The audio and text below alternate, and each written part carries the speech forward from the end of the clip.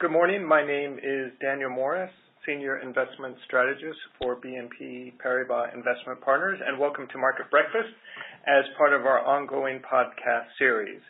We are now able to give you access to global market updates easily on the go in less than 5 minutes. So this week we want to talk about actually quite a bit. A lot of things going on in the markets, a lot of interesting moves, different from what we've seen a lot over the last year. Start off, though, of course, with the economics. The key number last week being U.S. non-farm payrolls. By and large, good, a little bit below expectations. The previous number was revised up. The important thing is that it was good enough to have you keep thinking the Fed is likely to hike in December. The other thing that was also notable and important for that decision was that wage growth is looking solid. Participation rate also increased, so kind of people moving into the labor force, but also seeing a bit more wage gains. And it's that potential for some inflationary pressure that you want to keep your eye on because that's something that could surprise the markets next year. Now, otherwise, what was notable is we had a continuation of this taper tantrum, if you will, rising doubts, concerns about the ability of central banks to keep yields low.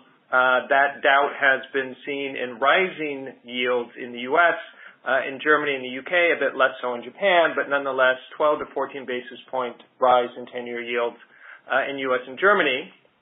And what that translated into, for one thing, was significant underperformance on the part of those sectors that, with the big rally in bonds and being seen as bond proxies, have gone up a lot over the last year. So I'm talking about consumer staples, talking about real estate, telecom services, utilities. So those four sectors, again, ones that are considered to be bond proxies because generally speaking, higher yielding sectors than other parts of the market, but at the same time, relatively stable dividends. So there's your analogy to bonds.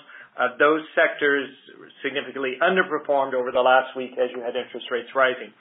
So the question from now on for next year is whether or not you think this temporary concern and doubt about central banks is going to become more implemented in market psychology, because if that's the case, then you're going to worry about the performance of these bond proxies. We're probably not quite that pessimistic yet. We think there is a bit of a reset in expectations about central banks, but not quite at the point where we're willing to throw in the towel and think that these sectors are going to significantly underperform over a longer time frame. Of course, the other sector that was notable last week was energy, the big outperformer for the week with the increase in oil prices. Again, also here, probably a little bit skeptical given that the increase in oil prices is being driven by this agreement by OPEC to cut production. And historically, we have not seen those supply cuts hold because there's always too much incentive for other members to cheat. And so we think in the end that's not going to last, and you'll see prices drift down below 50. So some nervousness there perhaps for oil and for the energy sector. The last thing to note that was significant last week was, of course, the big swing in currencies. Of course, the pound being one of them, but not the only one. You also had euro weaken slightly, and also the yen weakening against the dollar. So it wasn't just a sterling story. Of course, sterling reflecting basically the belief that the UK government is moving towards more of a harder exit for the UK and what that implies in terms of the level that you need to reach for sterling in order to close the current account gap. What's interesting is that you didn't see as big of a run-up in UK equities this time with the depreciation in sterling, so maybe we're starting to see not an end of that correlation, but a bit of weakening. Nonetheless, with the weakness in yen, you did see, again, Japanese equities start to outperform.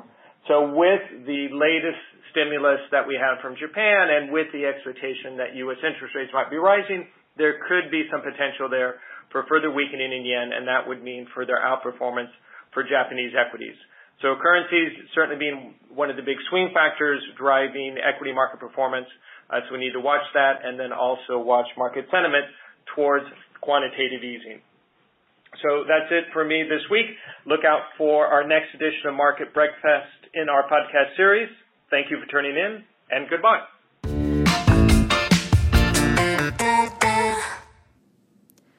This podcast presentation is not intended as investment advice or an offer of products or services by BNP Paribas Investment Partners or any affiliate.